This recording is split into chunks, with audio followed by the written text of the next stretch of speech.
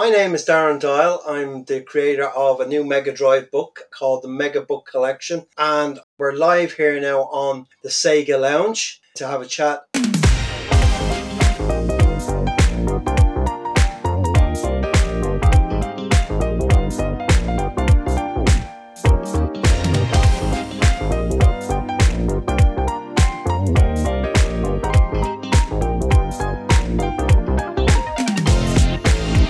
Welcome to the Sega Lounge, a podcast dedicated to our love for all things Sega, be it the games, the music, or the community. I'm KC. In each episode, I'll be talking to different guests and sharing their projects and their passion for Sega. Hello everyone, we're back! I apologize for the 2-week break between the last episode and this one that you're listening to right now. Life and other engagements got in the way. But I'm mostly sure that the rest of the season will go without a hitch. I mean, we've only got a few episodes left anyway. That said, much has happened in the world, including the world of Sega, but I'd like to highlight 3 things, if I may. First of all, the latest batch of retro-compatible Xbox games got announced, and included in those is Binary Domain.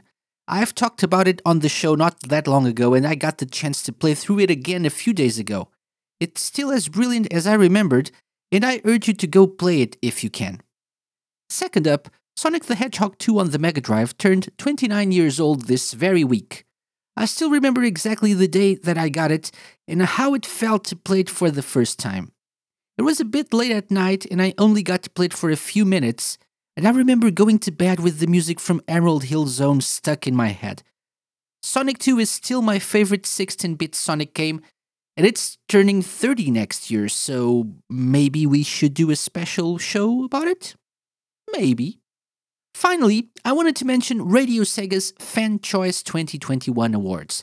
Every year, the station asks its listeners to pick their favorite song from Sega games released in the previous 12 months, as well as the best new remix made by the community. If you're not familiar with this, stick around until halfway through the show, as I'll share more details about it. Well then, what about this week's interview? Let's check it out.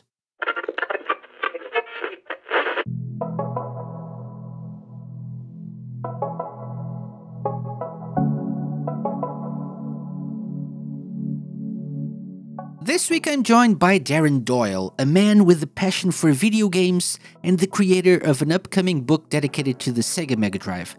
Darren is the man behind Greyfox books, one of his many projects, and after publishing both an Atari and an arcade book, he is currently looking for your support on Kickstarter to get the Mega Book Collection to your doorstep. This is an amazing project focused on Sega's 16-bit powerhouse, and it's got the Sega Lounge seal of approval, both figuratively and literally, as we are one of the endorsers featured on the Kickstarter page. Listen on as Darren shares a bit of his background and learn more about this new book. For those with little time, talk about the book starts after the Sega Lounge challenge, but you wouldn't skip that, would you?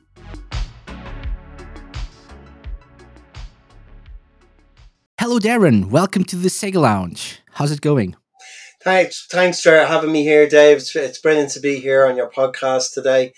I just wanted to reach out to you guys and let you know about a cool project that's coming, that's hopefully going to be starting up in mid-November. A lot of people have asked me to do this and get on board and let people know about the project and stuff. So I think I'll talk about myself for a minute or two. I'm a graphic designer from Ireland. I've been involved in retro games since 1981. I've been playing games since the age of 8. I started off, like everybody, got a home computer, to learn computers and programming and all these things on the Atari home computers. Grew up with all those computers and were playing games and started taking interest in doing graphics on them and music and all these creative things. It wasn't all just about games, but it was an amazing time to live through and experience all this stuff for the very first time as was happening, Mm-hmm. in the world, where today everybody has a PC, everybody has a high end mobile phone, and they're doing gaming and they're doing multiplayer gaming. It was a lot different. It was actually in its infancy. It was So like the first time that people actually that computers were accessible to the masses in a way. yeah, And yeah, if in not really the masses, but more people, and but they were much different. The whole system was much different than people are yeah. used Well, to right now, right? it was very expensive. Let's Yeah. put it that way. An awful lot of people couldn't afford a lot of these things until they became cheaper, obviously, and stuff like that. But it was actually a very closed circuit. You know the term geek, where he's a geek and all. Now these people, they love geeks. Everybody loves geeks now, what have you. But it was a very closed off type of culture to be in, because if you didn't have a computer or whatever, you didn't know about this stuff. You know what I mean? It wouldn't be stuff that you'd see in your local news agents or Hmm. anything like that. It was very specialized. And as computers started to be used more in the world and stuff like that, people started to see other markets. And I was there for when new genres were created in games and stuff like that. So have a huge history in video games, and the history of it now, because I lived through those time frames. Hmm. Um, so moving from the 8-bit platforms all the way up to the 16-bit era, with your Atari ST, your Commodore Amigas, um, really perfected the artwork and desktop publishing side of things. You had word processors and all that allowed you. They used to prime these computers as something to actually be productive on, doing all your Hmm. your your your, your spreadsheets and your databases and all that stuff, which all eventually turned into Excel and Microsoft Office and all these packages. But it was always about the games, and I was always fascinated by the technical achievements of what one programmer could do versus another programmer could do. And that's the way it was. And the homebrew scene, where working from home from your bedroom, produce a game, get it published, get it made, and all that type of stuff. Fascinating. It's like we it's interesting that you mentioned that, because it's like we came full circle with COVID, right? So Yeah. that's how it started, and thanks to COVID, many, even the bigger companies and developers, had to adapt in a way to allow developers to work from home and work on their projects on their rooms or something, or living rooms or whatever. So it's kind of Absolutely. interesting. Absolutely, and like my last book project that I done was based on classic arcade coin-op games, Hmm. and because of working from home, with the work that I was doing, once I got the work done, essentially your time was your own. So it actually enabled me to actually be able to continue working at this, where I wouldn't have been able to do so if I'd have been in the office. So you were in there 9 to 5. You had to wait until you got home. Then you had to juggle family life versus the work that you were doing on this project. So I actually have to thank the job for enabling me to do that. They don't know that I was able to do that, but I was able to do it, and successfully fund that on Kickstarter as well, and get that all made and get Hmm. it done. But yeah, Yeah. that was one thing about the COVID that allowed us to actually get Hmm. all that stuff done and made, Yeah. and more, and more Yeah. so. Yeah. So it was brilliant to do that. So you mentioned you lived through the different eras of video game development, and all the different. You mentioned Oh, the 8-bit era, the 16-bit era, yeah. all of that. Um, do you have a soft spot for any particular generation or style of game? Because there's a lot of nostalgia going on right now. Like, so, Oh, absolutely. but You you know, lived through those years, and so maybe there's something that you still remember more fondly than others. I can actually tell you the very first video game I ever played. It's actually that vivid. It was on the old Atari VCS, Hmm. the video computer system. It was a game by Activision called Laser Blast. Okay. The idea of the game was you controlled this flying saucer, and there was tanks on the bottom of the landscape, and you literally could only shoot down or at an angle. You couldn't control the laser, and I that was the very first game I ever played. And I actually have it in my collection. I actually have the game in its box. All that sort of prized as the very first video game that I ever played. Okay. Great memories of that. I even now and again, will go on the website and load up an emulator or whatever and just have a quick shot of it, or I'll play it on my phone, an emulator on my phone or something like that, and Hmm. just have a quick blast. So that was the universe being open to you. Essentially, when we grew up in these time frames with these games, they were evolving and evolving. So you actually could actually see the change of things getting better, graphics getting better, sound getting better.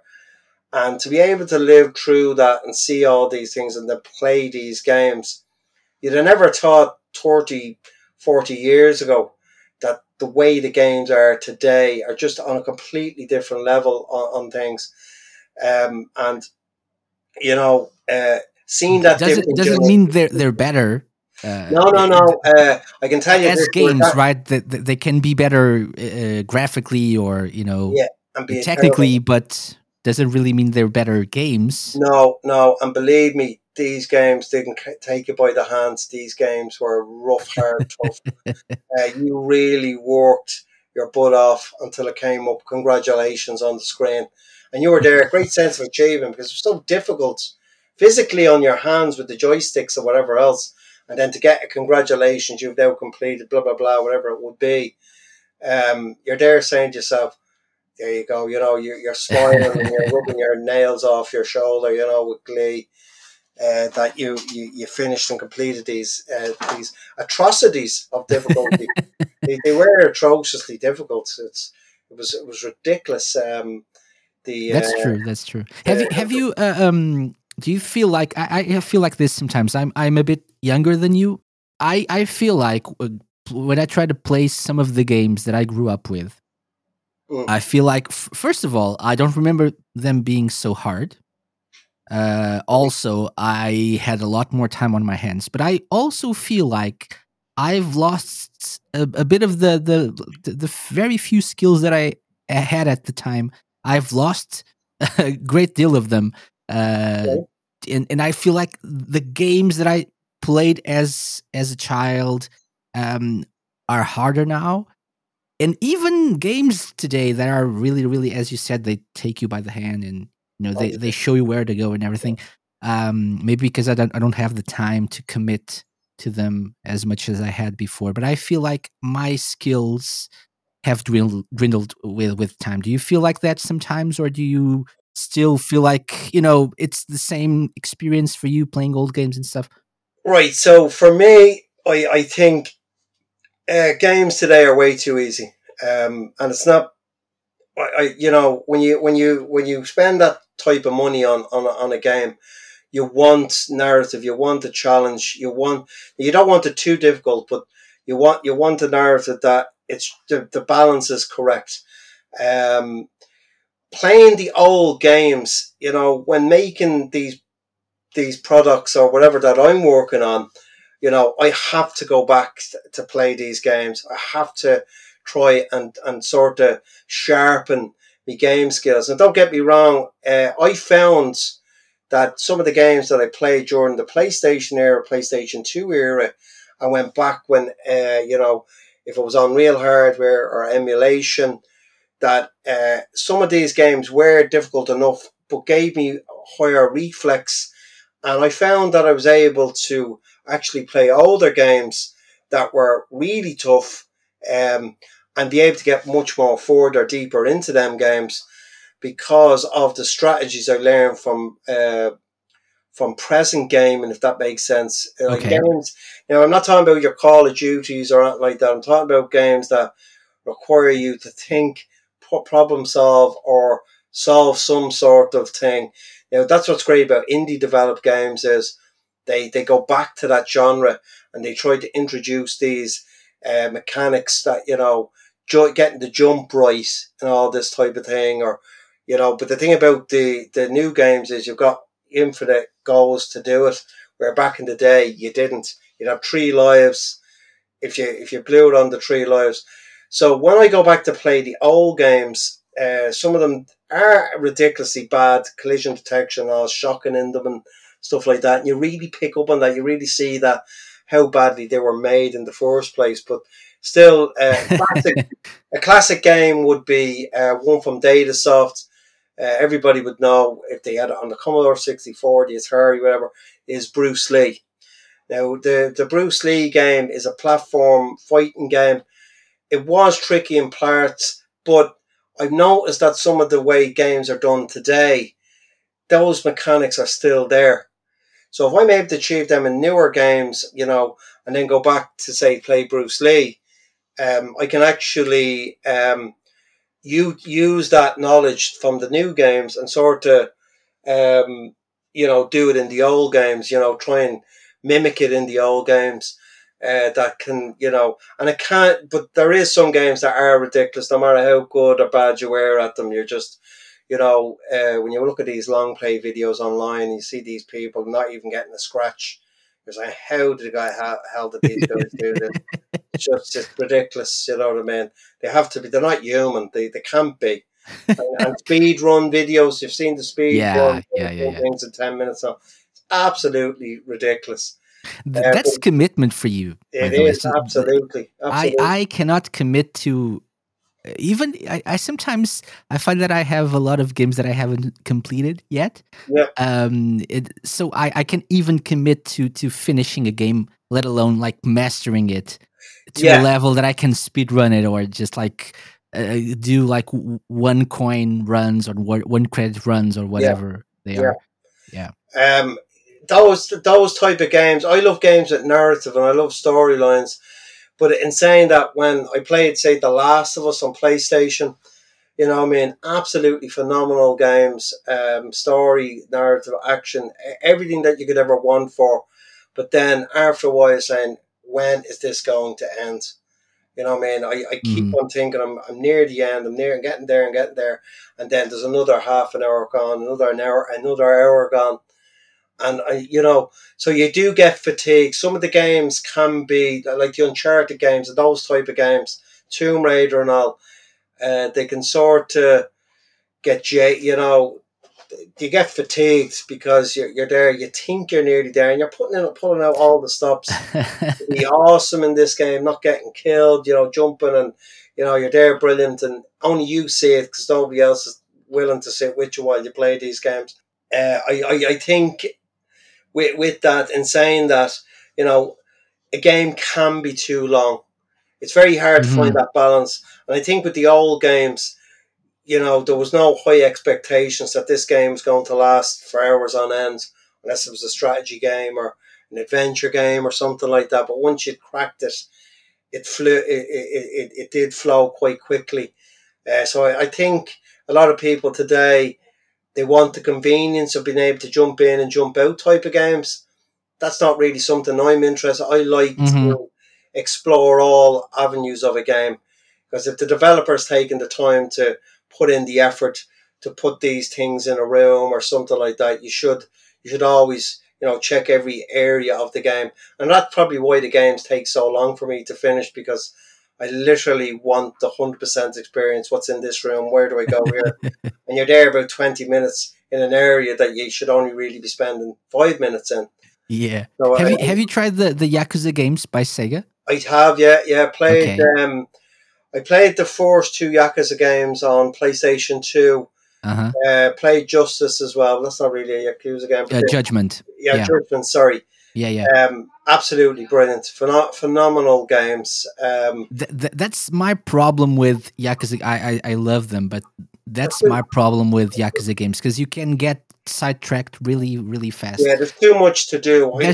There is, and it's all great and fun, but at some point there's a new game coming out, and I go and check that out, and then I need to go back, a few chapters previous to my progress, to remember what I was doing. Yeah. or just restart the game altogether, with which I've done with a few of the Yeah, Yakuza no, games. I've Just had to do I that. spend too much time with the side stuff. Yeah, it becomes a second life, really, doesn't it? Oh yeah. It's like you're leading a second life in a game. Your real world and then your virtual world of these games. And I think it's great that they do that. But if they didn't include it, do you think people would miss it? Do you think people would say, "Well, why isn't that in it? Why can't they play slot machines and all?" So the fact that they include that in is to give longevity to the experience of playing the games, I think. But I do agree with you, especially with the Devil May Cry games. Absolutely brilliant. And I'd play them and I'd be really far into them, and then I'd forget all about how to use the controls because something else has come along, Yeah, yeah. and I have to go back and I have to try and figure it out. And you'll get your ass kicked in the game when before you were death. You know what I mean? God of War was another one. I never got to finish God of War on PlayStation 4, which is an absolute travesty because it's such a good game. But I'll change that when the next one comes out. I promise to finish that one. But I do stick them out from start to finish. And never ever play another game while you're playing a game that requires commitment. That's the worst thing you can do. Like yourself, I've got games down there that I haven't even booted up yet. I have them about a Yeah. year now, going Yeah. into 2 years. It's a nice problem to have, though, right? It is good. It is good, but at the same time, I feel guilty about it because I'm sure the games are absolutely brilliant, and in some cases, I don't even get to play them because I'm either Hmm. too busy doing work on what are the projects I'm doing, or I'm working on something else with someone else. So it is trying to balance the time up, and then family life as well. On Yeah. top of that, as well, is there's not enough hours in the day. Hmm. It's I'm trying to you know resist the temptation of getting new games just because I know they're supposed to be good and everyone's getting them. If I'm not able to play them when they first come out, because I've been guilty of that, of getting games at launch, that big games that everyone's playing as well, mm, and I don't have the time right there and then to play them, and they just sit there waiting. Then maybe I will never get to them, or maybe I will after a year or two. So what I've been trying to do lately is, if I'm able to play the game when it at launch, I'll get it, I'll play it. If not, I'll wait because I'll save some money. sure. And that same feeling of guilt for having the game and seeing everyone else playing it but not being able to experience it as well. So if I Yeah. don't have it, it's easier. Well, you would have grown up, the this fifth and sixth generation of consoles, Super Nintendos and Sega Mega Drive Master System, all these things. What we used to do back in the day, and I still do it to this very day, which is even though if a brand new game comes out and it's the business and everybody says, oh yeah, you have to get this, you have to get that. I look for a specific style of game. I wouldn't if I had a game that involved me having to use my brain and figure out things. I will choose that 10 times over say Call of Duty or a multiplayer online game.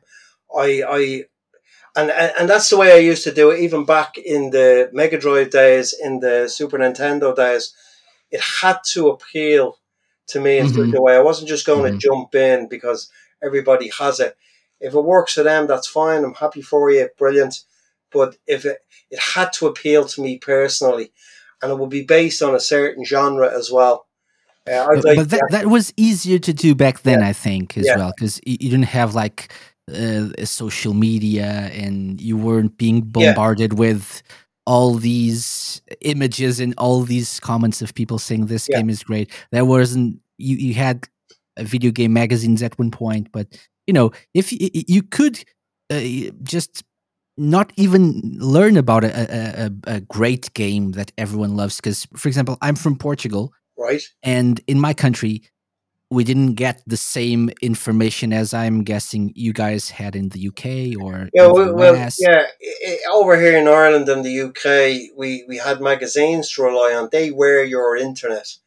You got to see what was coming out, what developers were doing. And it's gas because a lot of these magazines back in the day, with the scoops, sensationalized them a lot. And a lot of these games never actually showed up or actually ever came out. You could nearly do a whole episode on unreleased games and stuff like that. And when I was doing research for some of the stuff I was doing, I was astonished at the amount of stuff that didn't actually come out.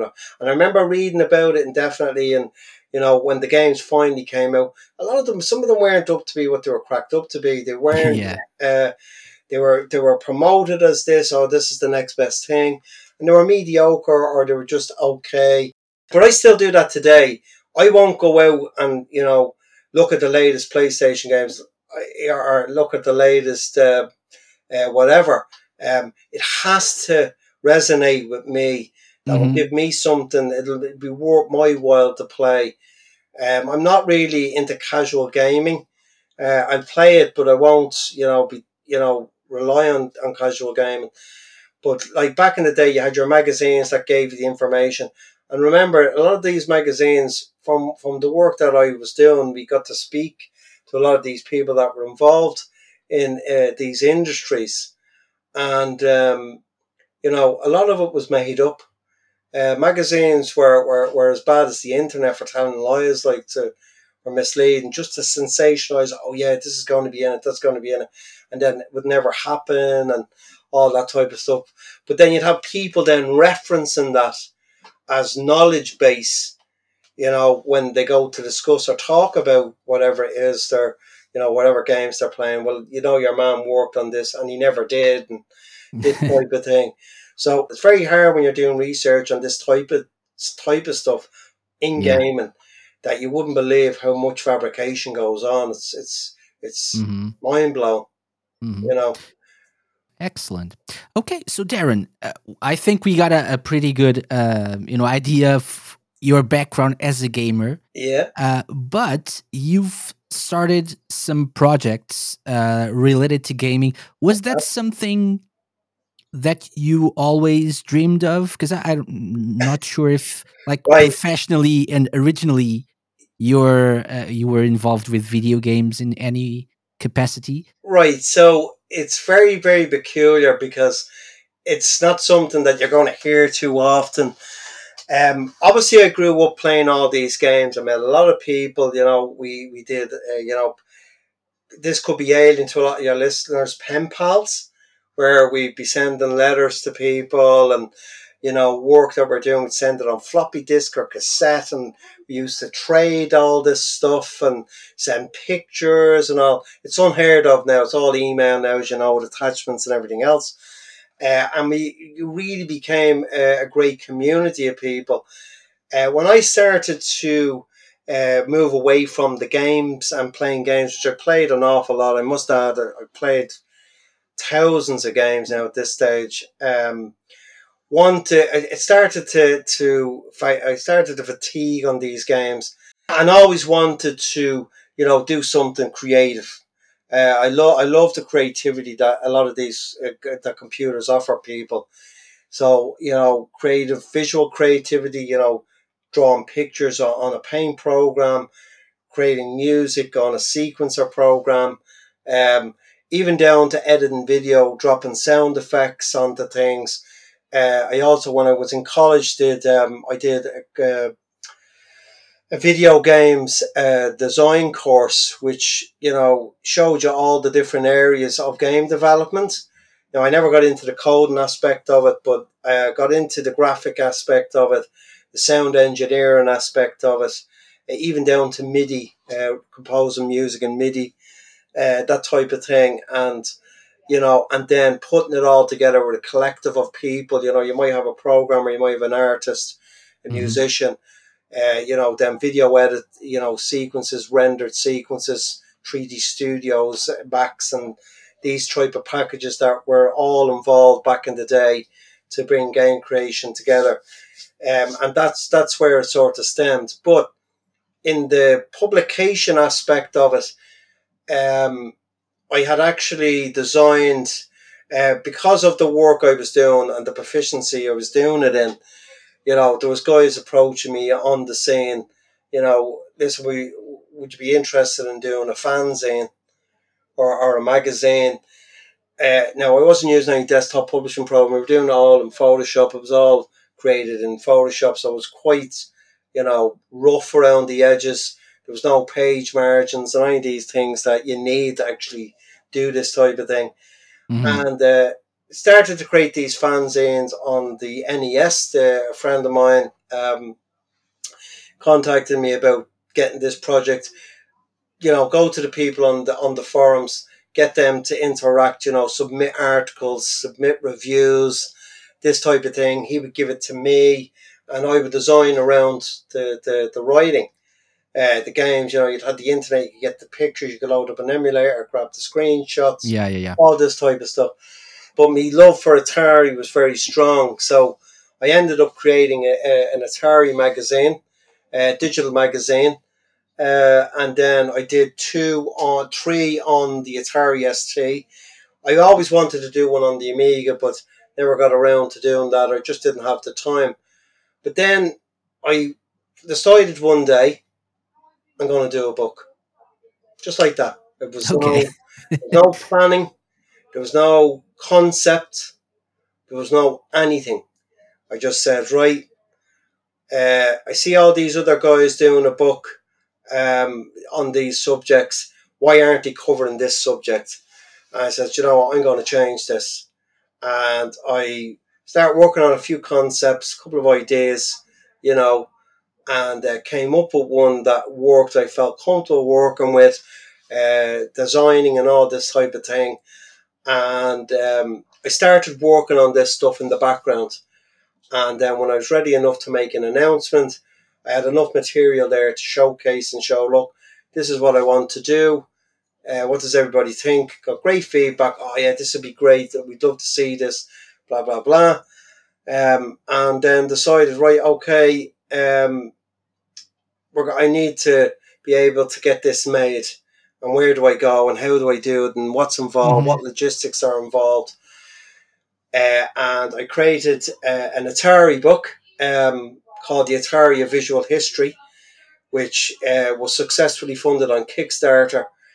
And I really didn't have a clue about how I was going to do this and how am I going to get this shipped to people all around. I didn't even consider that people around the world would purchase it or would even support it. And even with that, so I hooked up with a crowd in the UK that done the fulfillment.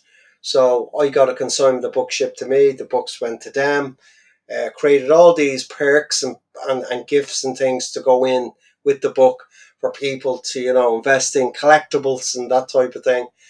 And couldn't believe it that was the very first book I ever done.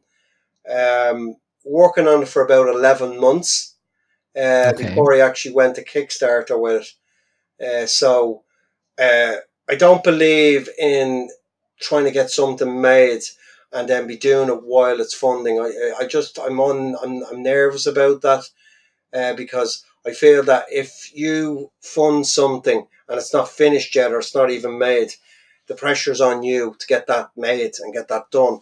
Where Hmm. by making it previously, realistically, all I had to do was handle the logistics of actually getting it made and getting it out to people. So that's the way I work on the projects that I do. So got that made, got it funded, couldn't believe it. Everybody got it. Everybody loved it. It's been sold on our website even to this day.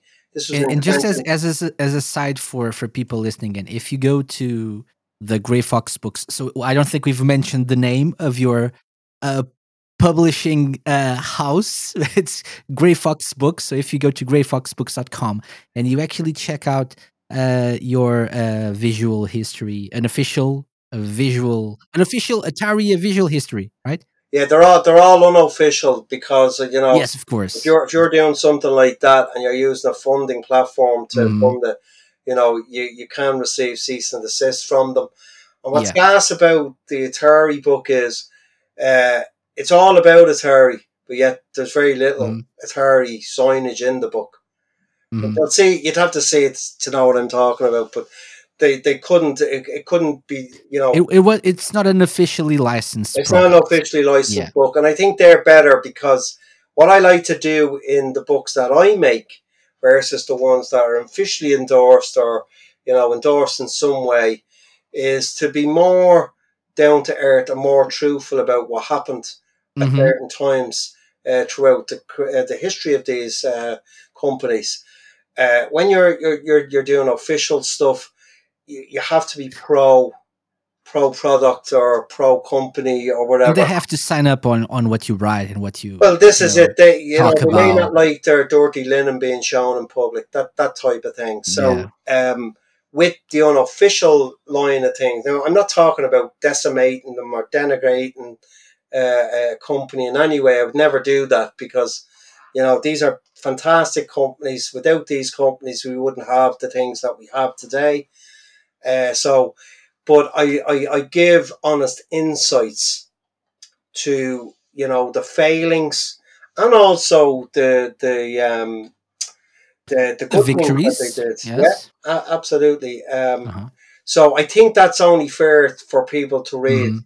And we Mm-hmm. go off and I go off and I research three or four, maybe eight, up to eight things, in one subject just to get the information clarified. And I may talk to people that were actually there, get their Yeah. side of it and that type of thing.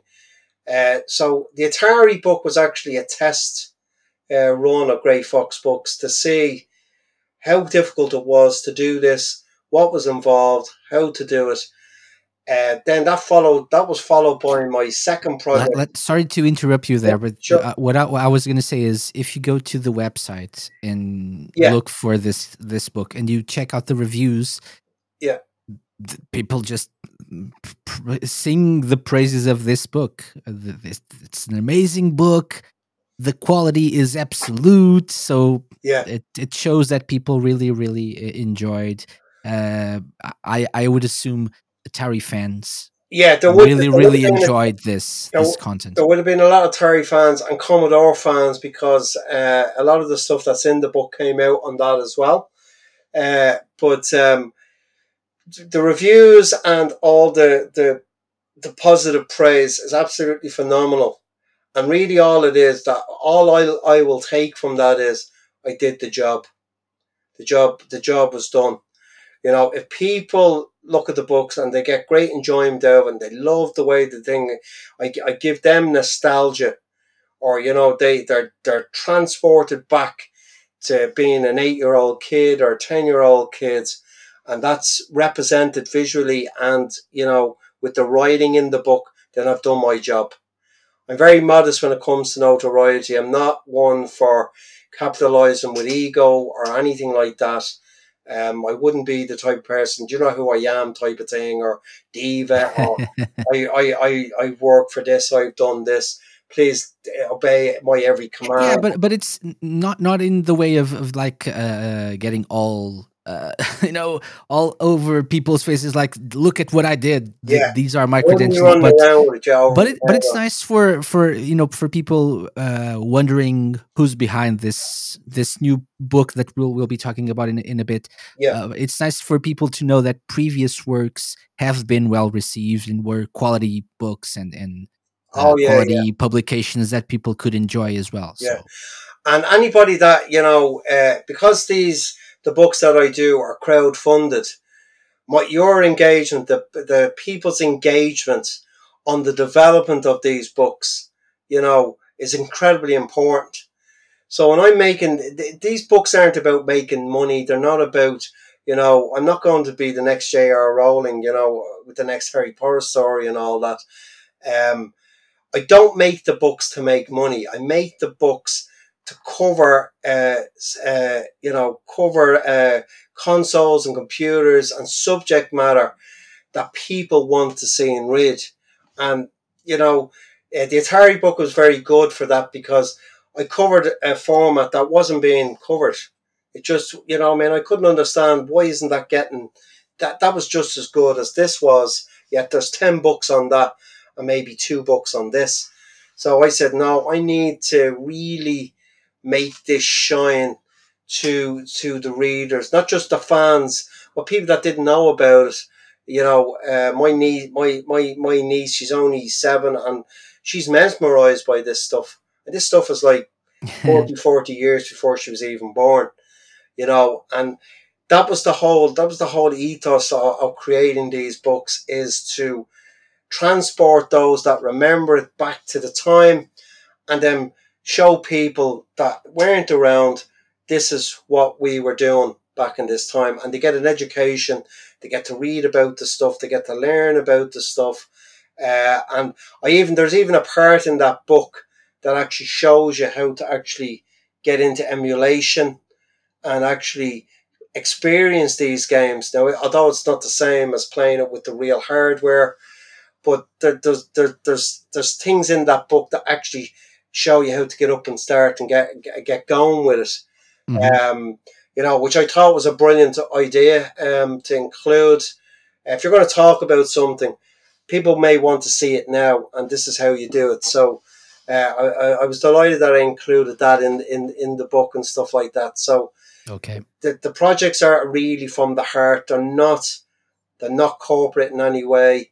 I do this stuff because I love to make them, and I love to really synthesize the eras and the time frames and all in the books that I do.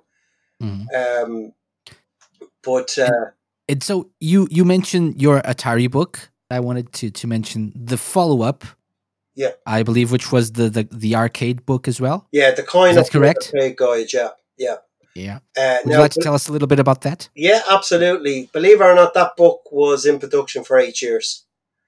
Um, Okay. that was actually about 3 to 4 years, maybe 5 years before I done the Atari book. That was actually supposed to be the first book to come out. It was originally going to be A5, which was quite small, but this was based on cost of printing and this type of thing.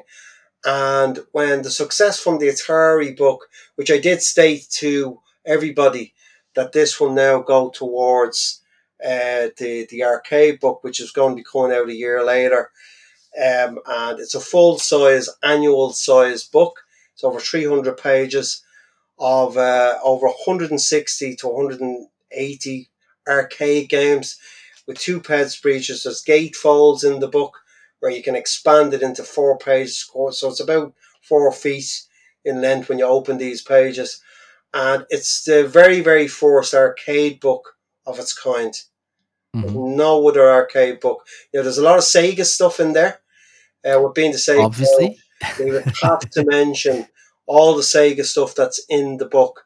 And I was amazed at some of the amazing Sega games that I got to play through emulation, through MAME and that type of thing. And I have really included the very best of what Sega was doing in the 80s and 90s. It covers the 80s and 90s. There may be one or two that 97, 98 type of thing, but nothing goes beyond 2000. Hmm. So Hmm. that was met by massive reception.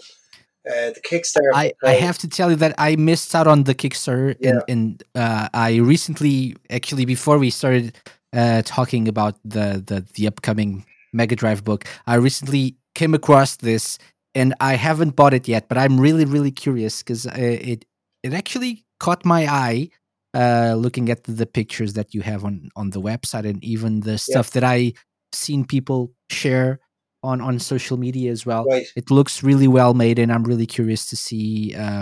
Yeah, Obviously, very much because of the Sega stuff, but also for other games that I'm sure I featured as well. well, there's a beautiful homage to one, a very famous Sega game that's everybody knows or played at some stage. You're a Sega fan, you played this. It's a Pacific driving game. I shouldn't really need to mention what that is, but there's a huge homage to that in the book as well. Um, the reason why you don't see these type of books, David, is because of the amount of work that's involved. Keep in Mhm. mind when you're looking at these pages, that's one person. I'm doing all the writing. I'm doing all the Yeah, I was going to ask you that. So this was all done by you. yeah, everything. Okay, There, okay, there's that's no amazing. There's no four-man team or graphic designers or anything like that. Because of the amount of work that was involved, the extraction work, extracting sprites, putting them into the page, pictures, screenshots, logos, you know, there's over 700 images and screenshots in the book, and there's at least maybe 12 to 1500 composites in the book. Mm-hmm. And here's what's another thing that's mad about the arcade book is that every single page is different from the next. Okay. You know the way you see repetition of layouts? Uh-huh. That doesn't exist. It's not in this book. Okay. There's no repetition of the way the pages look. There's no similarities. Each game that's covered in the book, Sega, Konami, whatever, every one of them are uniquely designed around the game, and rather than just sticking by the rules of design, it's around the actual games themselves. Yeah. So that enhances when you're looking at a game. Essentially, I want you to look at this book without you needing to go play the game. You'll get your fix from just looking at the pages. And then if it puts you in the mood, absolutely. And there was some great feedback and comments on the Kickstarter page. Mm-hmm. I haven't been able to put the book down. There is no other book like it. I actually, and I'm not blowing my own trumpet here, but I actually tried to find a book that even came remotely close. I bought I have a load of arcade books there in my library, and none of them, it's just maybe a single picture, black and white, maybe colour if you're lucky, and maybe a couple of lines about the game itself. They won't be able to. A lot of publishers won't do this type of work because of the work involved. The logistics are unrealistic to produce it. So the kind of book was, the second in the legacy of what Greyfox Books does. That when you get a book from us, you can't buy it anywhere else. You can only be. It's not on Amazon, and a lot of people complained about that. To just egregious tactics and the way they handle authors' books and stuff like that. I just didn't agree with it. You can only get the book from us. And it's not a thing to make you bottleneck you to come to Greyfox Books. I want you, when you go to our website or my website, that you're getting something exclusive. A lot of people, I expect now, a lot of people will be buying it for Christmas presents because it's not in any bookstores, it's not in any Amazon sites, not on eBay, all these type of things. And realistically, it's to create something absolutely bespoke and unique. And that's what I'm going to be doing on the next project. And it does indeed look unique, yeah.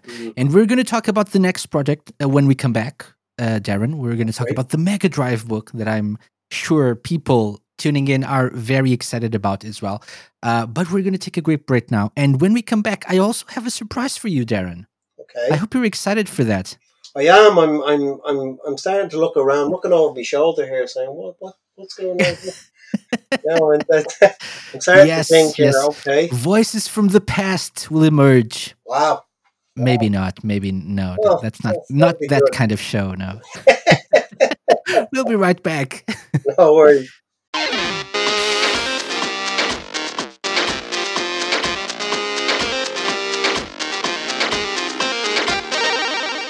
It's officially fan choice season over at Radio Sega.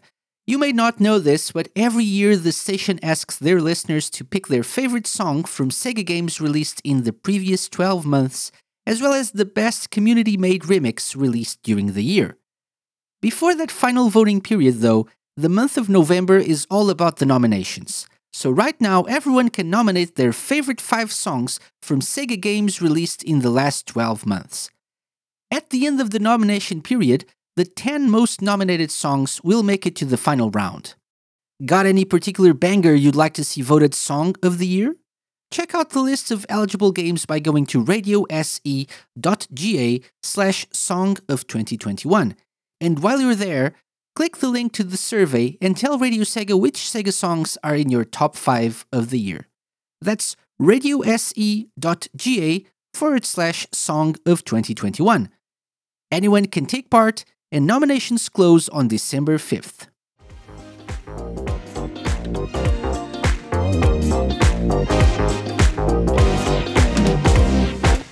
Welcome back, Darren. We're here with Darren from Greyfox Books. I'm really excited to know more. We ended up talking about a lot of stuff before we got into that. But as I said before the break, I have a surprise.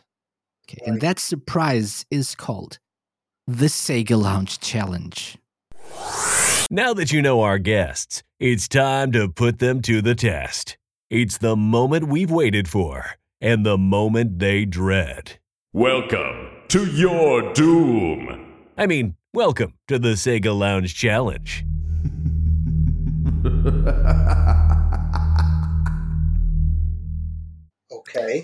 Okay, yes, that's the kind of reaction I like. A hint of fear in your voice. That's what I like.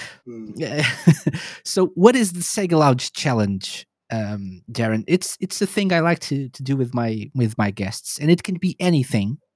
Okay. But today you're working on a Mega Drive book. So, as you said before, if you're putting this up on Kickstarter, it means there was a lot of work done into it, or it's probably, I don't know, maybe practically finished? Yeah, more or less, practically. Okay. It's in the proofreading stage at the moment. Excellent. So that means you are a knowledgeable person, and you have a lot of Mega Drive knowledge just bursting at the seams. And what I want to do is to test that knowledge. Okay, we can give it a go. Are you up for it? Yeah. You have no choice, but I'm just asking to be polite. I'll probably fall flat in my face, but yeah, give it a whack. Okay, so this is what I call. So I've been doing this season with guests, something called the Ultimate Sega Fan Challenge. Okay. But I've tweaked it a little bit, and it's now the Ultimate Mega Drive Fan Challenge. Okay. After working on this, and I don't even know if you were a big Mega Drive fan before working on the book or not. I believe it or not, I was probably I got exposure to the Mega Drive in 1988 when it first came out in Japan. Okay. Now, I will admit, right, absolutely for the record, I did own a Mega Drive for a while, but I got unfortunately snookered over to the Nintendo fence with the Super NES. But I know. I'm holding my head down in shame. Believe me, it's been the show is now over. Dude, please leave the lounge. Flatline. No, I'm kidding. So yeah, it's cool. It's cool. But I'm sure you've come to learn and appreciate the system a bit more. I had a good few games on the Mega Drive. A friend of mine had got one in an import from Japan. Now, a lot of money, and we weren't all working at the time. We were only teenagers or whatever. And he brought up this black mammoth, beautiful white box, that was in. It was all the future, and it was all futuristic 16-bit power and all this type of high definition graphics, and blast processing and all this exactly mad stuff. And I'm there saying, what is this? Now, we were on the computers, we were still on the 16-bit Commodores and Amigas and STs and all this. And he brought this up, and he had his friend with him. This guy was like a security guard assisting him, like a bodyguard to bring this out. And he took it out. And it was all new to me. I said, what is this thing? Did he handcuff himself to the He did. Drive? He had a handcuff to the suitcase before he opened it and all that good stuff. And he took it out, and he had Revenge of Shinobi. Or no, not Revenge. Shinobi. The Revenge 3, Shinobi, perhaps. yeah. The first Shinobi. And Rambo 3. Okay. And he plugged this in, and we switched it on, and I literally... I'm speechless. I said, this is an arcade. This is an arcade in the house. This is an arcade. And this is before Neo Geo and all this. Remember, all these mad consoles came out. Even the Famicom, Super Famicom, wasn't even out at the time. and where you show me Shinobi and all. I'm blown away by the smooth scrolling of the game, the graphics. Rambo, when he shoots the Hind helicopter for the first time, I was literally. I actually said to the guy, "Look, I'll pay you £20 at the time, $20, whatever it was, to let me hold on to this for the weekend." This was a Friday. He'd come up, and I'd offered him physical money Okay. to let me hold on to it. I says, I'll get me father to drive it down to your house, on Sunday morning. And he was real reluctant, and I said, look, I'll take amazing care of it. And I remember playing the Mega Drive, the very first, literally, I didn't even know about this. It wasn't in any magazines, I hadn't seen it, or any magazines I knew of. And played it till maybe 8 o'clock the following morning. He brought it up at about 6 in the evening, and played it till about 8 o'clock the following morning. Shinobi and I think I finished Rambo, but Shinobi now got really difficult later on. And that was my pinnacle experience with the Mega Drive. Just knew when it came out we had to get one, because it was called Mega Drive over here. It's Genesis in America. Yes. And all that type of stuff. So when it came out, I got Shinobi, got Rambo. I think I got Golden Axe as well. But then when Streets of Rage came out, it was, excellent. just mind blowing. But a lot of money. So that's exactly what I wanted to hear, because I'm going to ask you some questions, Darren. Yeah. I'm going to test your knowledge on this system. This is the ultimate Mega Drive fan challenge. Okay. The thing is, we have 10 questions here. So let's start with the first one. I think this is easy. Okay. Okay. What is the name of the duo of extraterrestrial rappers, who end up crash landing on Earth and going in search of their ship's missing pieces? Is that Toll and Jam? Are you familiar with this plot that I just duo described? Looking for parts of their missing. A duo of extraterrestrial rappers who end up crash landing on Earth, and this is actually a series of games. And in the first one, they go in search of their ship's missing pieces on Earth. Right. Okay. The only thing I can think of where it involves walking around was Tall Jam and Earl. I may not have been familiar with those. As I said earlier on, I picked specific genres, so I wouldn't have been, picking up everything that came up. If it's a series of games, there's more than one. I'm unfamiliar with it, I have to say, and this is an easy question. I can only imagine what the hard questions are like. I'm probably going to kick myself in the backside now once you tell me. All right. The only thing I can think of, because I know Toll Jam and Earl got more than one game. I can't remember were they all on the Mega Drive? Because it would have been a certain genre. I'm going to go with that, but I'm probably wrong. You're going to go with Toe Jam and Earl. Yeah, Toe Jam. Yeah. Toe Jam and Earl. Yeah, maybe all the listeners are probably saying, "You gollywog, it's this." So final answer, Toe Jam and Earl. Yeah. Right, Darren? All right, going to go with that. Okay, we're going to lock it in. And I'm going to tell you that the second game was also on the Mega Drive. Right. It was something, and then the subtitle was Panic on Funkotron. The third game was on the Xbox. Yeah. And the fourth game was actually, or is, on modern systems. Mm-hmm. After a very long hiatus, they came back. Your answer, Toe Jam and Earl, is, however, correct, actually. Well done, 1 point. Yeah, Good I job. have to say, Dave, you're brilliant at increasing the tension. I'm not going to lie to you. That's like 50% of the challenge. Yeah, you're very good at it. You really have me thinking. Am I right here? Am I Okay, yeah, wrong? Am yeah, I you were lost? absolutely right. You struggled with the name at first, but then you got there. Yeah, Yeah, Tall and Ireland, that's yeah. correct. Tall Graham Ireland. It's not. It doesn't really fly off the tongue too good, does it? Really? Especially if you have a few drinks on you. Okay, so 1 point. That's good. Let's go with question number 2 then. This is a hard question, Yep.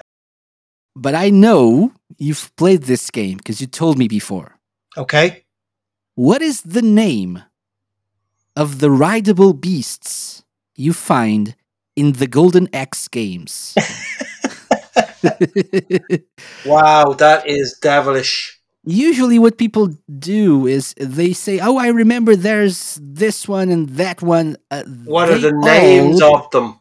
They each have names, but there is like a common group You know, name they we all can talk share. about the type of beast you ride in Golden Axe, but knowing them names, I don't know them All of personally them, now. whatever species they're all named one common Yeah. group name. We have it. Well, in you ride a dragon. You ride.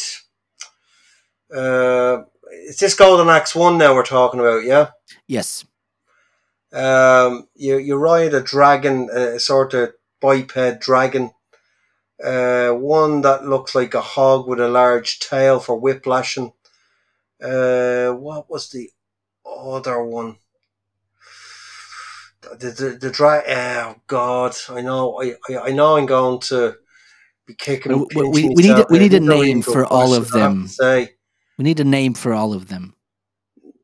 I wouldn't be able to tell you a name. I can only tell you the type of creature they were.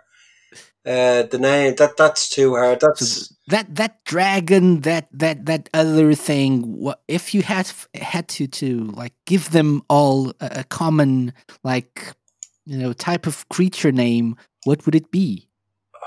oh God. Um.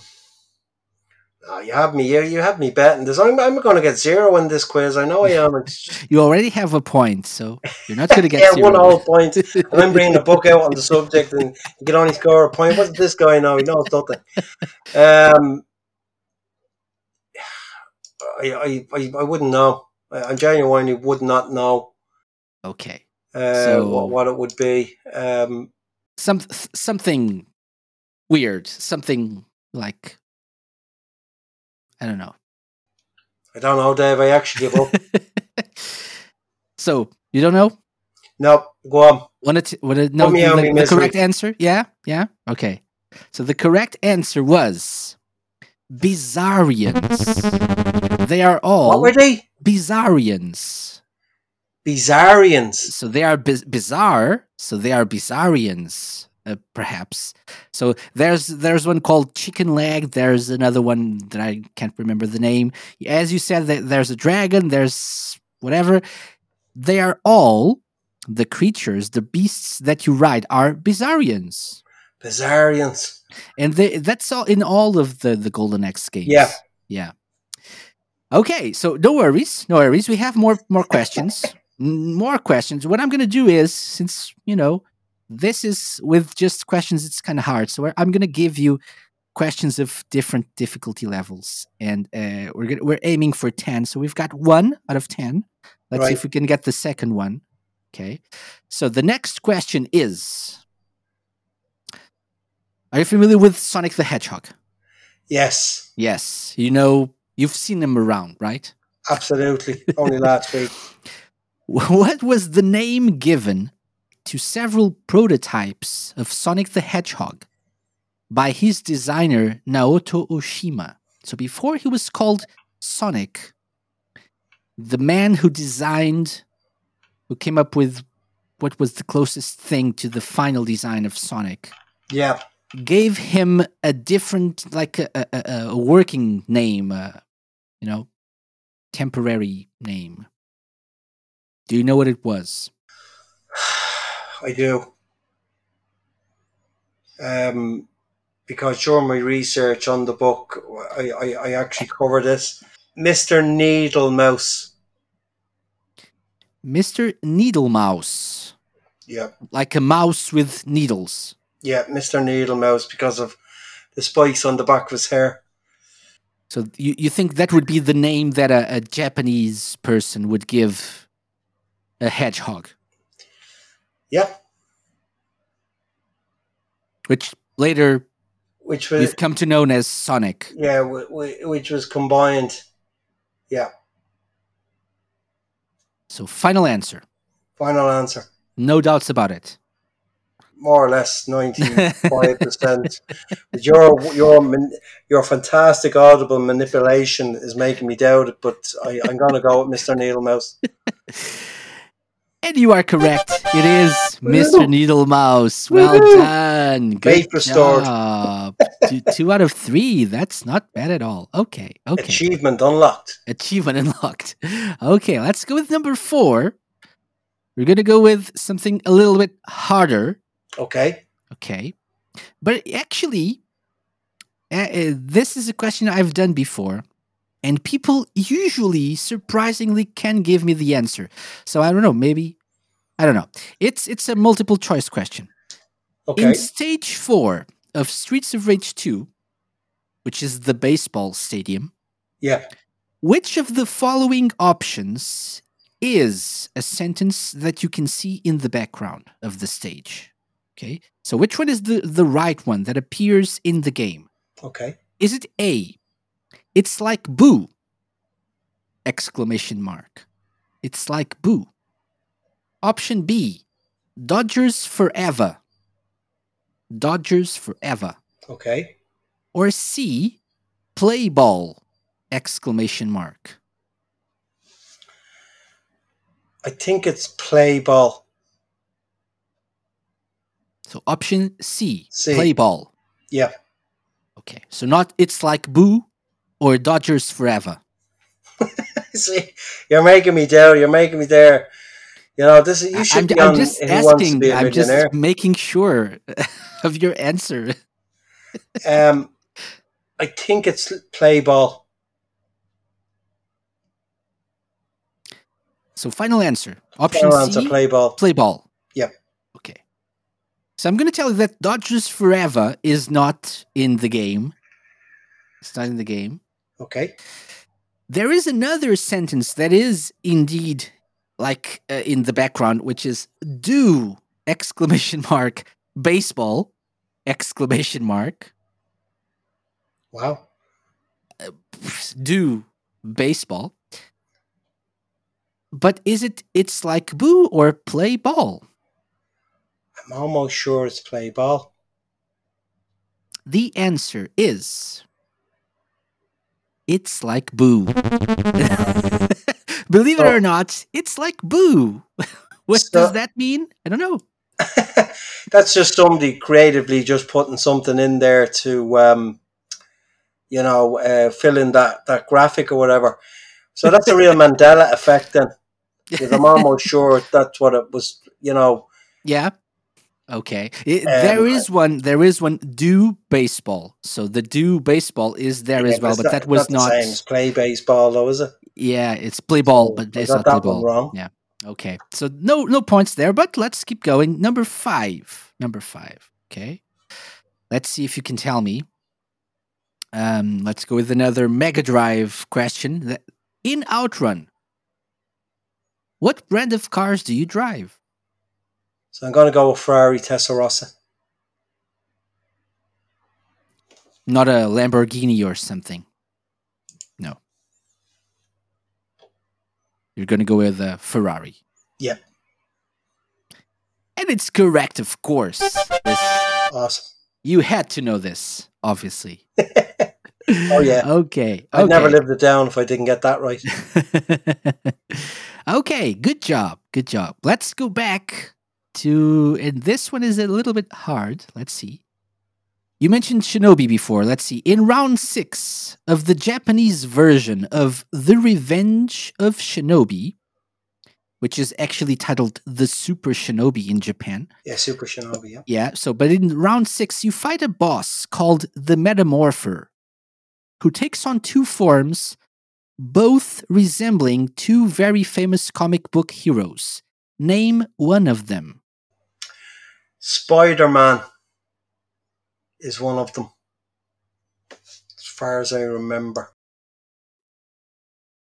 And you think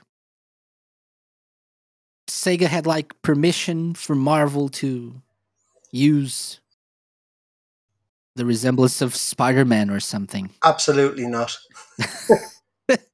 He also had Rambo, I think, in it as well. So Spider-Man. Spider-Man, yeah. You think Spider-Man is in The Revenge of Shinobi? Mm-hmm.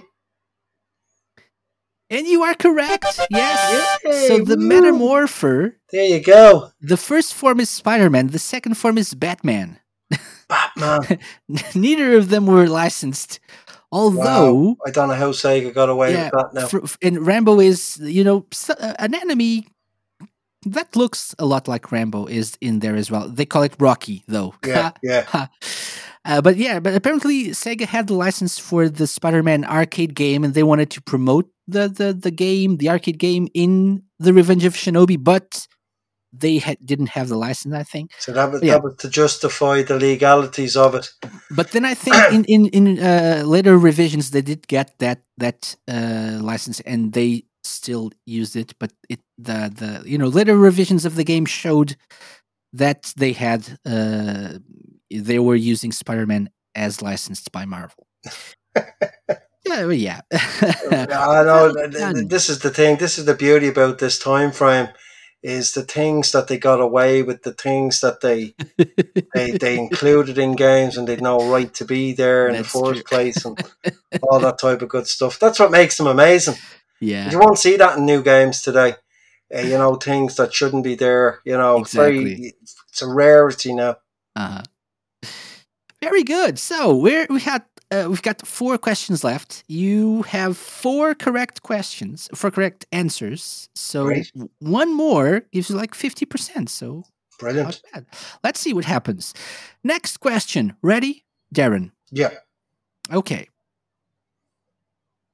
In the original Sonic the Hedgehog for the Mega Drive, what is the code you need to input in the title screen to unlock level select?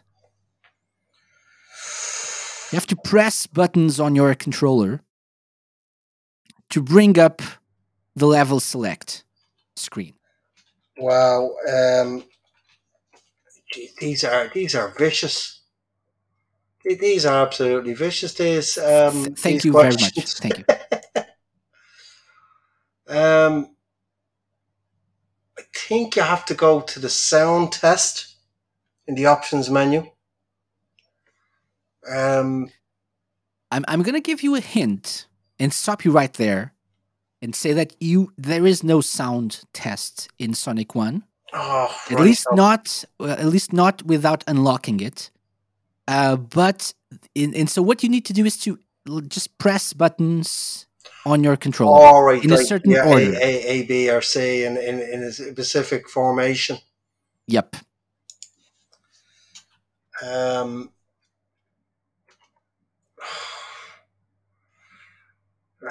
God, this is going back a long time. Like, what would you do to unlock level select?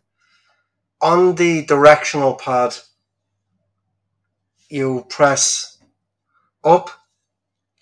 I'm going to go with sort of like a 4 formation. So I'm going to go up, down, left, and right. Yeah, that's pure guess. I'm up, down, left, and right, like a 4, a 4 formation. Yep. So right, up, down, left, right. So the D-pad then. Yeah. Anything from the other buttons there? A, B, C? Something? Maybe not. I don't know. Maybe hold down start when you're doing it. So hold down start, maybe go up, down, left, and right. Mm-hmm. So I remember you get a chime to tell you you've done it. That is true. But The last time I would have done something like that would have been back in 1991. I didn't play. I didn't play. I haven't played Sonic One in years now. Although I was playing it, I had a quick go with there to grab some screenshots for the book. Mm-hmm. But it's been years since I played This it. would Now, have been useful to get like screenshots from the later levels without playing the game. Yeah, I know the game is as tough as nails, like you know what I mean. But I love the exploration in it and stuff like that. I still think it really holds up well today. Oh I yeah, know I wouldn't say not many people, but some people don't think Sonic 1 holds up as well as others. And I agree, Sonic 2 is a better game and Sonic 3 well, Knuckles, but I still very much enjoy playing Sonic 1. well, I think Sonic, made an amazing impact. Remember they were going to go with Alex Kidd, I think, as the mascot for Sega, and this was just the right thing. The way the game played and stuff. There was no game that ran as quick and stuff like that. The graphics may not have aged too well, but they're still used today. The same style, the same presentation. In my opinion, it's the same as it always was. So it's a classic. So you can't dethrone a classic. Very true. Even if the games that came after were better. Mm-hmm. That was what made. That's what defined Sonic when it came out. Mm-hmm. And so to unlock level select, you hold start and up, down, left, right. Yeah, that. I'm really stretching my memory here. I don't know if you held down B or A but I definitely remember holding start down and up, down, left, right. Okay. So the correct answer is you press up, down, left, right, and then you hear a ring sound, Mm-hmm. and then you press A and start. That would be the correct combination. You couldn't hold down start because if you hold down start, it just starts the game, right? Yeah. So that would be you had to do that after the ring sound, confirming that the up, down, left, right was okay, and then A plus start would. And actually, to activate the level select, it's the start and A that actually bring it up. Yep, indeed. Right, I get you. That's exactly it. Right. Okay. I definitely remember you were very close. Very, very close. Yeah. Okay. Question 8, Darren. Ready? Yep. We're almost done with this torture. What name is given to the combination of a Mega Drive, a Mega CD, a 32X, and usually a Sonic & Knuckles cartridge with another Sonic game attached to it? So if you put all of these things together, all the Mega Drive and all the add-ons, the 32X, the Mega CD, and then you put a Sonic & Knuckles cartridge that opens, and you attach another Sonic game, for example, on it. What do you call that? That monstrosity. That's. I know there's definitely multiple slang names for this and multiple slang words for it and all. I wouldn't be able to tell you because I know that they used to call the 32X the Sega Mushroom and stuff like that. But combined together, I'm only going to say the Ultimate Mega Drive setup. It goes really, it gets really, really high, right? So, Yeah. if you put all of these together, it looks like something. Tower? Mega Drive Tower, maybe? And it's very, all that processing, it's probably a very high thing that has a lot of something. So I know you're doing your best to help me here, Dave. It's not working. Oh God. So it's the Tower of. You said tower already. You're right. It's the Tower of. Because you know The it's the Mega power, Drive, power of power. the Mega CD, the 32X. It is the Tower of Power, of course. I remember Yes, now. yes. Power of power. 1 point. Good job. It is the Tower of the Sega Power of Tower power. of Yeah. Power. Yes, yes. Okay. Good job. Good job. Good stuff. Okay. Okay. Let's go with the last couple of questions. Okay. Let's see if you can tell me the correct answers to these questions. Okay, this is going to be a hard one, I'm sure, but maybe not. I don't know. Have you played World of Illusion with Mickey and Donald? Mickey Mouse. Yeah. Yeah. This in World of Illusion, how do Mickey and Donald attack their enemies? And if you've played the game, if you've seen something about the game, try to remember, what they do. Well, I have to say, your choice of questions are brilliantly researched because it's just something that you don't, think of, and you're there saying to yourself, what way can I do this and stuff like that. Um, it's obviously co-op play. It can be co-op, it can be solo. So, Yeah. but they both do the same thing. Do you know the plot, so to speak, of the game? I would. They're magicians, so Yeah. they're in a world of illusion. Illusion. That's right. Yeah. So how would they? I remember now. What would they do to? They'll attack their enemies with the swish of their capes, depending on which character you're using. Their capes. Okay. Yeah. Not like wands or something. No, it's capes. I can't It's remember. capes, It took a long time since I played it. I'm making it worse. Yes, it's capes. Yeah, yes. you're adding in extra things. You're bringing in tanks and everything, and wands and yes. rabbits. That is not. The wands are not in the game, so no, it's the capes, of course. Yes, they actually, depending on how, if you're too far away from the enemy, they get like freeze for a second or so. Yep. But if you do like a full blown attack, they turn into birds or something like that. So right. And that means you've defeated the enemy. So that's exactly it. They use their capes to attack their enemies. Good job. Yeah. Well done. That's it. I'm sweating here profusely here with the stress and everything else that goes with it. Okay. I really am. I have good news for you, though. Yep. You've given me 6 correct answers. So you're in the clear. You're over 50%, but I still have to ask the final question. Right. Okay. So this will be the final one. And let's see if you can tell me the correct answer. Have you played Echo the Dolphin? No. Okay. So this will not go well.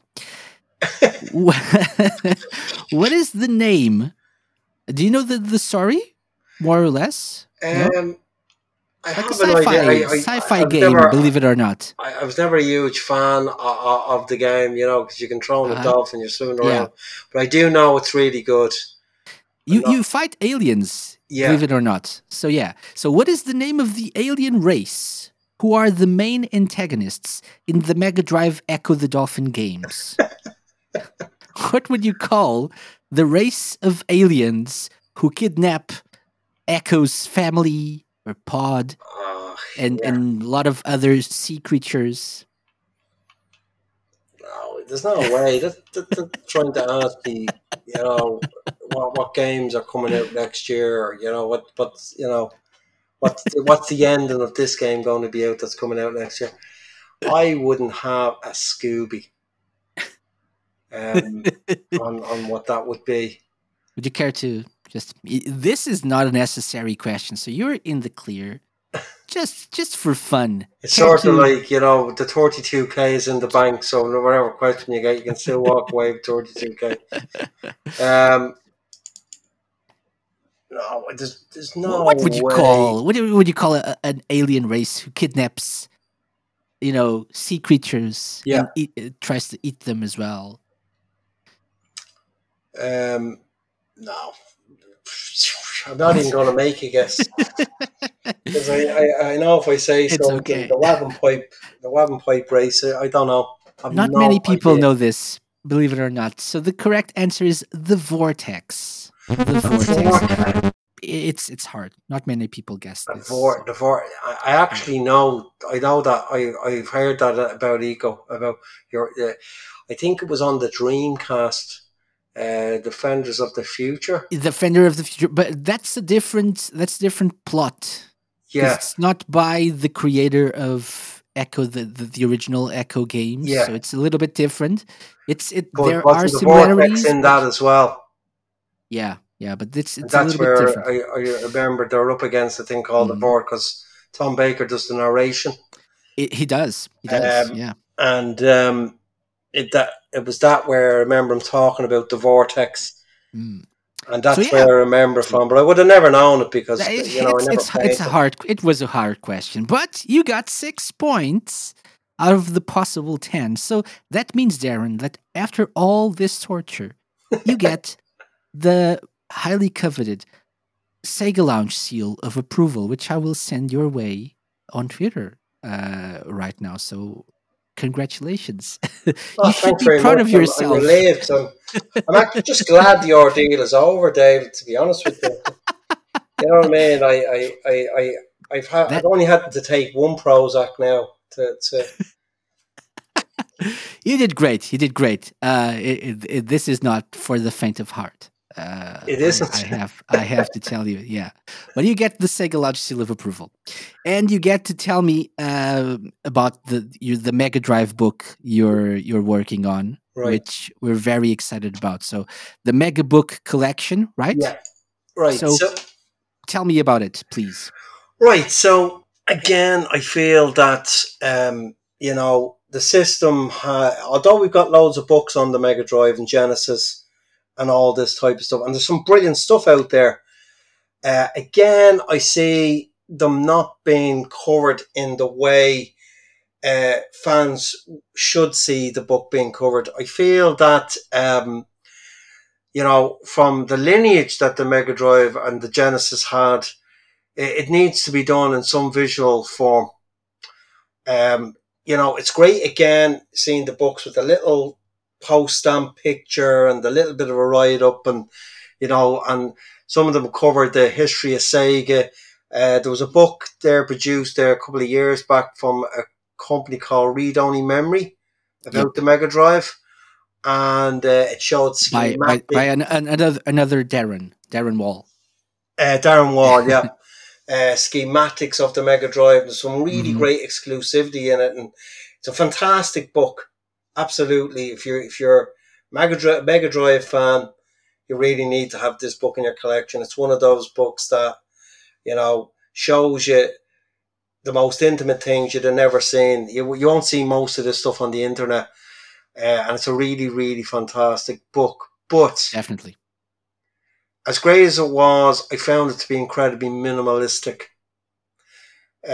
Single images on one page. Now, I understand why they did that. They want to give presence to the items and stuff like that, but it's just not the way I would want to see the Mega Drive being celebrated. And I wanted to create a book that, straight away instantly recognized the imagery from it, instantly recognized the game, and deliver such a rich visual content that it looks like you were looking at it on a screen or you were looking at it on, as if it was on a handheld. So what I decided to do was, I says, I really want to uh, make a Mega Drive book for fans that they deserve, that a book sort of that they've been waiting for this type of style to present all their favorite games. Now obviously there's going to be games in here. It was the same with the arcade book. Why wasn't this game included? You included this game, why wasn't this one? I didn't see my favorite game. When you're making these type of things, you have to make executive decisions based on page count and all this. And if plausible, I'd have covered every single game that I could. But then the book would take 10 years to make because there's so much stuff on the Mega Drive and Genesis and what have you. So what I did was I says, right, I know I'm going to cover the Mega Drive, but I never seen a book. Maybe you can correct me here, David. A book that covered all three add-on, all three elements of the Sega 16-bit days. So what I've actually done is I've combined the Sega Mega Drive in its own chapter, its own collage, and its own section, and then did one for the Mega CD and the 32X in one book. Right? So what I've done is I've taken the design aesthetics that you will instantly associate with a Sega Mega Drive, the grids and all this stuff, and then all the other formats like the Mega CD and the Sega CD have their own look as well. Even though the content layout is similar, you'll know that you're reading about a Mega CD game, or you'll know you're reading about a 32X game, or you'll know you're reading about a Mega Drive game. But didn't want to leave it there. I wanted to reach out to the community, and I managed to get 12 contributors to submit their personal homages to these games that are covered in the book. So the book is written by me. The majority will be written by me. The features that are going to be in there. So each section of the book, so you've got your Mega Drive, your Mega CD, and your 32X, Sega CD, blah, blah, blah. And I write a 4-page feature on the history of those things. So the Mega Drive, you'll get a brief history timeline of the pros and cons of what they went through, you know, what Sega did with America and all this type of stuff. It sort of covers the history line. So you get a good, if you're not familiar with them, you'll learn hopefully a bit. And I include that bit about Sonic, Mr. Needlemouse, and that type of thing. Because I thought stuff like that needs not maybe a lot of people know it. I know die-hard fans will, but not a lot of people will know it. So that gets covered in it. Then you get a barrage of games to look through. What I done with this, which was never being done really in a book, was I managed to get imagery of the box art and include that as well in the game. So you're going to see a main image from the game, 2 smaller screenshots, and the actual box art.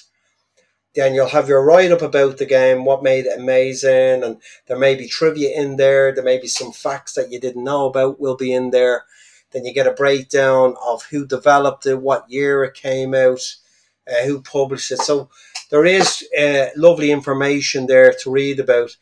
And it's going to be a 10 by 10 inch square book, hardback book. All right. Now, the cover, when I was designing the cover, wanted to really focus on the Sega. When you see this, you know it's Sega. There's no doubt about that it's not Sega. Now, I can't really talk about the plans I have for the physical when it comes out physically, but you're going to be blown away by it. It won't be your standard hardback cover. Right, so that's all I'm going to say about that. But I cover each section. Mega CD gets its own 4 pages on the history of it. 32X is the same. I also do a Streets of Rage feature, 6-page Streets of Rage feature about the history of the games and stuff like that.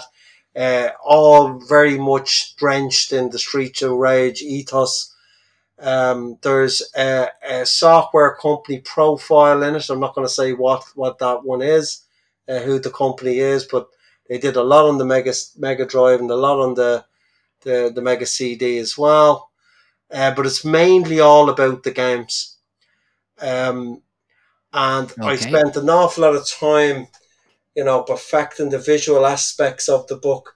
So when you pick this book up, you're instantly in Sega land. You're instantly back to your Mega Drive days. But what I've done is, which I've never seen in a book for the Mega Drive or Sega, is I've really, really made the imagery pop. So when you're seeing it, you're going to see every single pixel. It'll be vibrant. It's going to really leap out at you. Because you know the way they always say that the Mega Drive color palette, is muted and, it's dull or whatever it would be. That's not the case, going to be the case in this book, because I made sure that any images that I took were high fidelity imagery. Mm-hmm.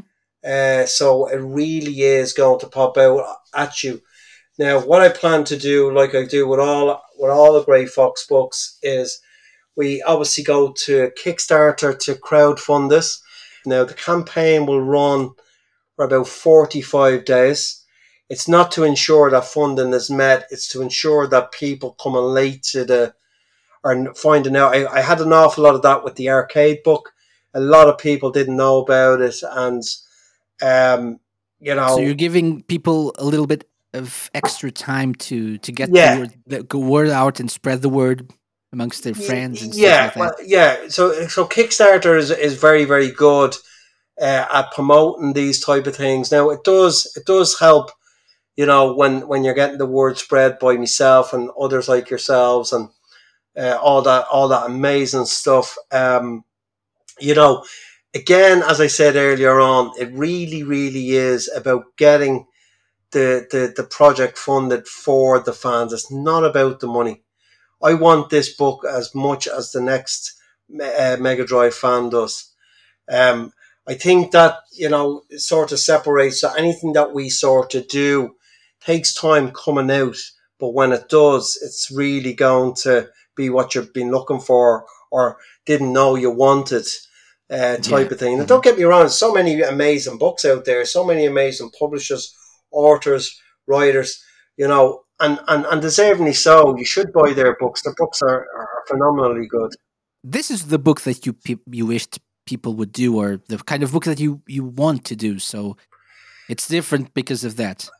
I think what it is really got to do how well I know the subject matter, because I'm creating stuff that I know I would like, but Hmm. because I know so much about the games and played these games, lived through that time frame playing these games, I just feel a picture on a piece of white paper with a bit of writing isn't really the essence of the games, if that makes sense. So Hmm. I try to encapsulate that with the pages that I design and create. That it's heavy on visuals.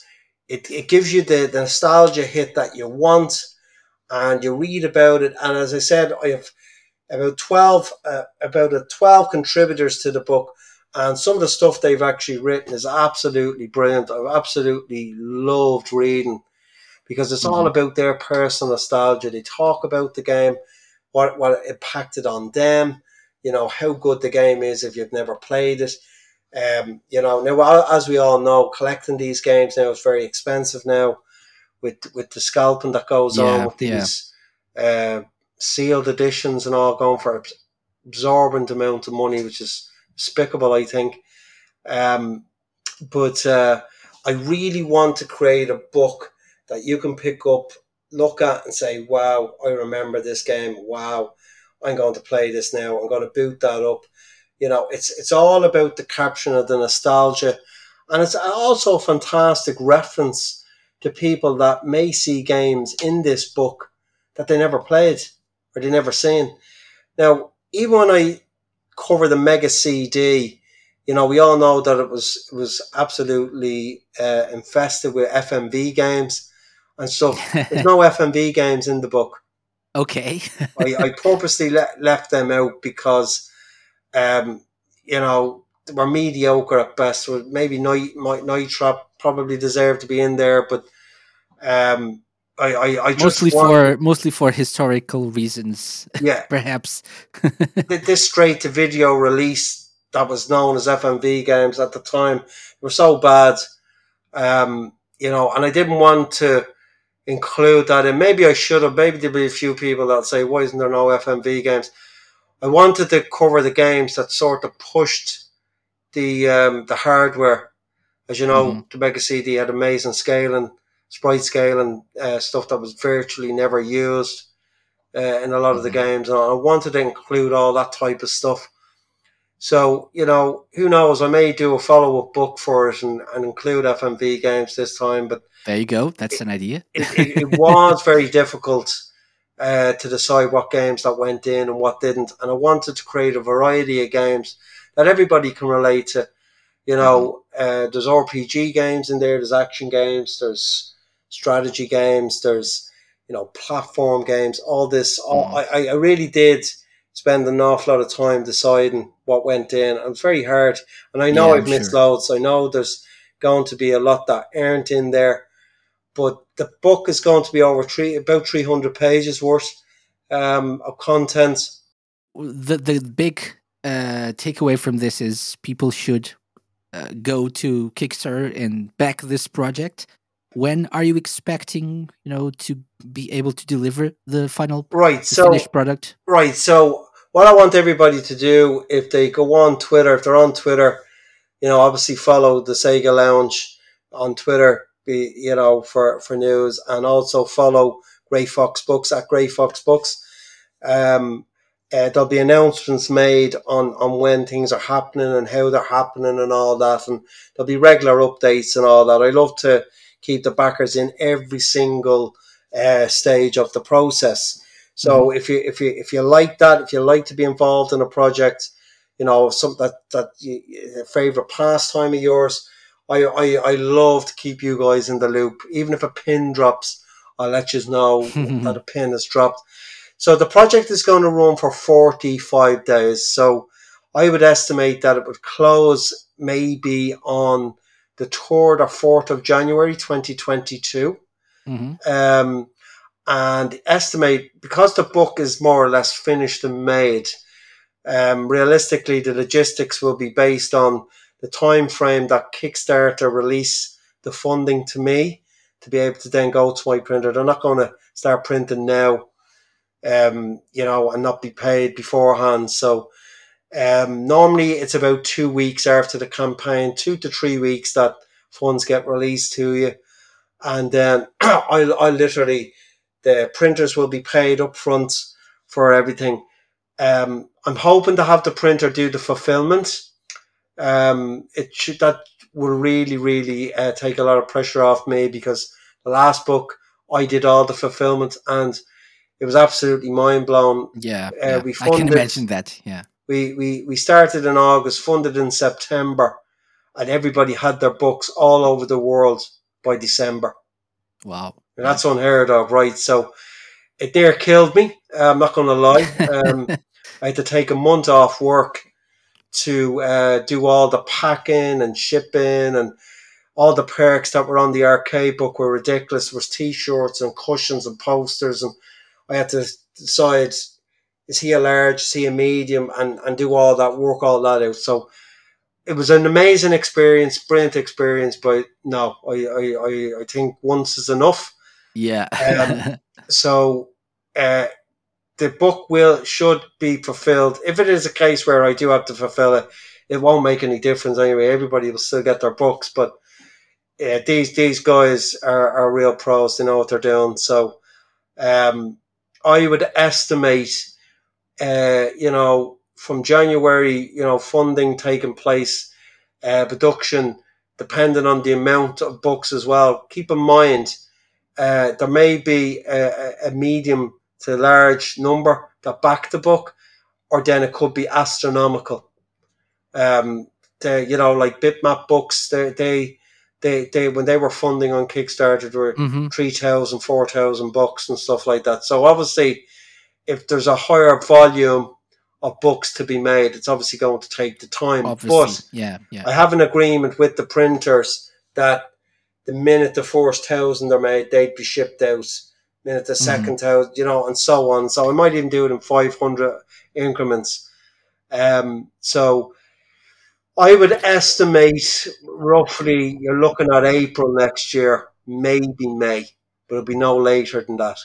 Yeah. Yeah. Okay, that sounds great. So, Darren, we've learned a lot about you, about your previous projects. This new project that I'm sure our listeners are very excited about. And as you said, just follow Greyfox Books on Twitter. It's been great to have you on the show and to talk It'd be about fantastic to talk with you, this new Dave. project. I have one question that I always ask my guests at the end of the interview, Okay. and I don't think it's ever been as appropriate as today. And the question is, if you could add blast processing to anything in the world, what would it be and why?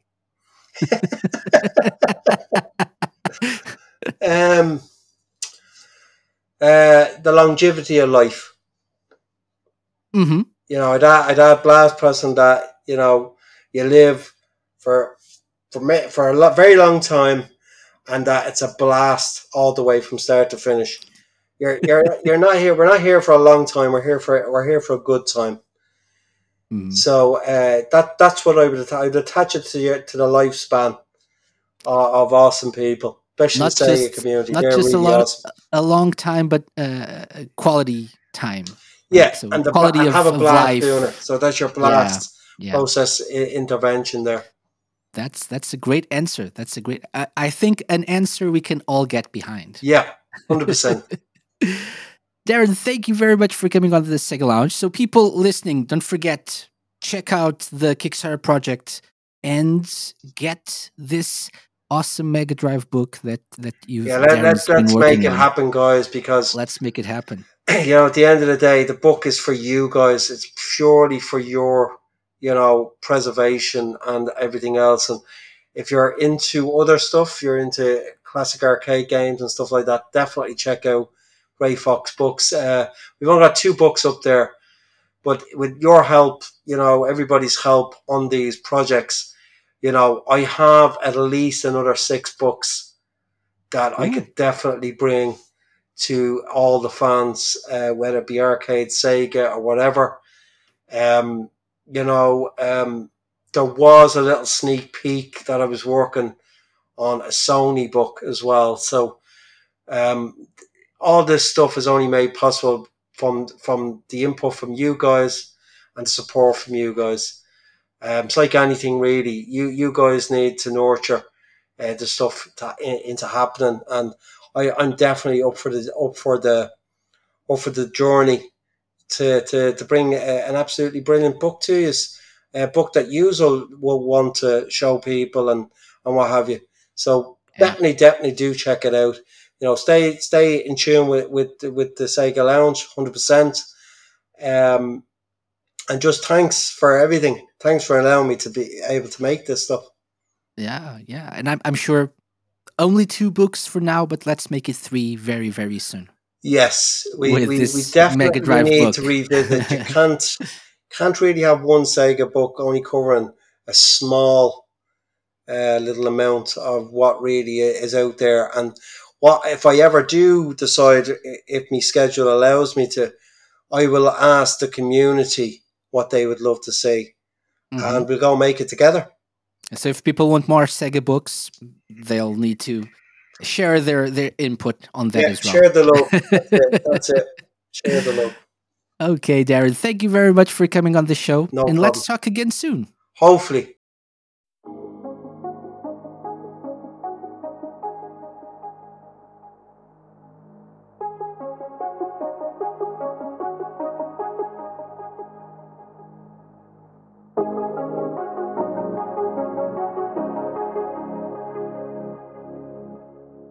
Thank you again to Darren Doyle for coming on the show. It's my pleasure to tell you that Mega Book Collection is now live on Kickstarter. At the time of recording this, it's a bit under 35% funded, with 27 days left to go. That means there's plenty of time for you to get behind this project and get some of the nifty extra rewards like postcards, coasters, or even a copy of Ira the Crow Maiden from our friends at Second Dimension Games. You can find the link to the Kickstarter project in the show notes. And that's about it for this week's show.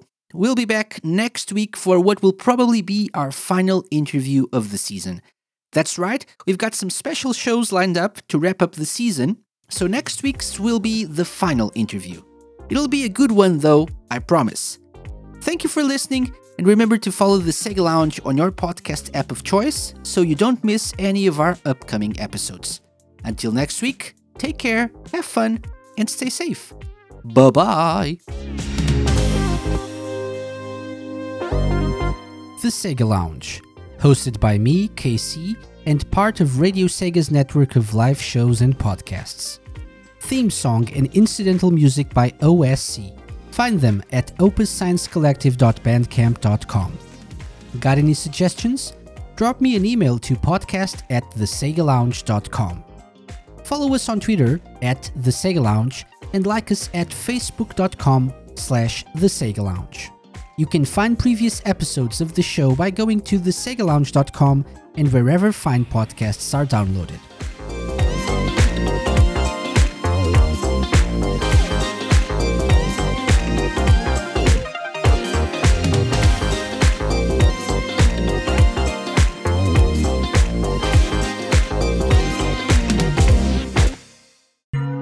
A Mixed On Productions podcast.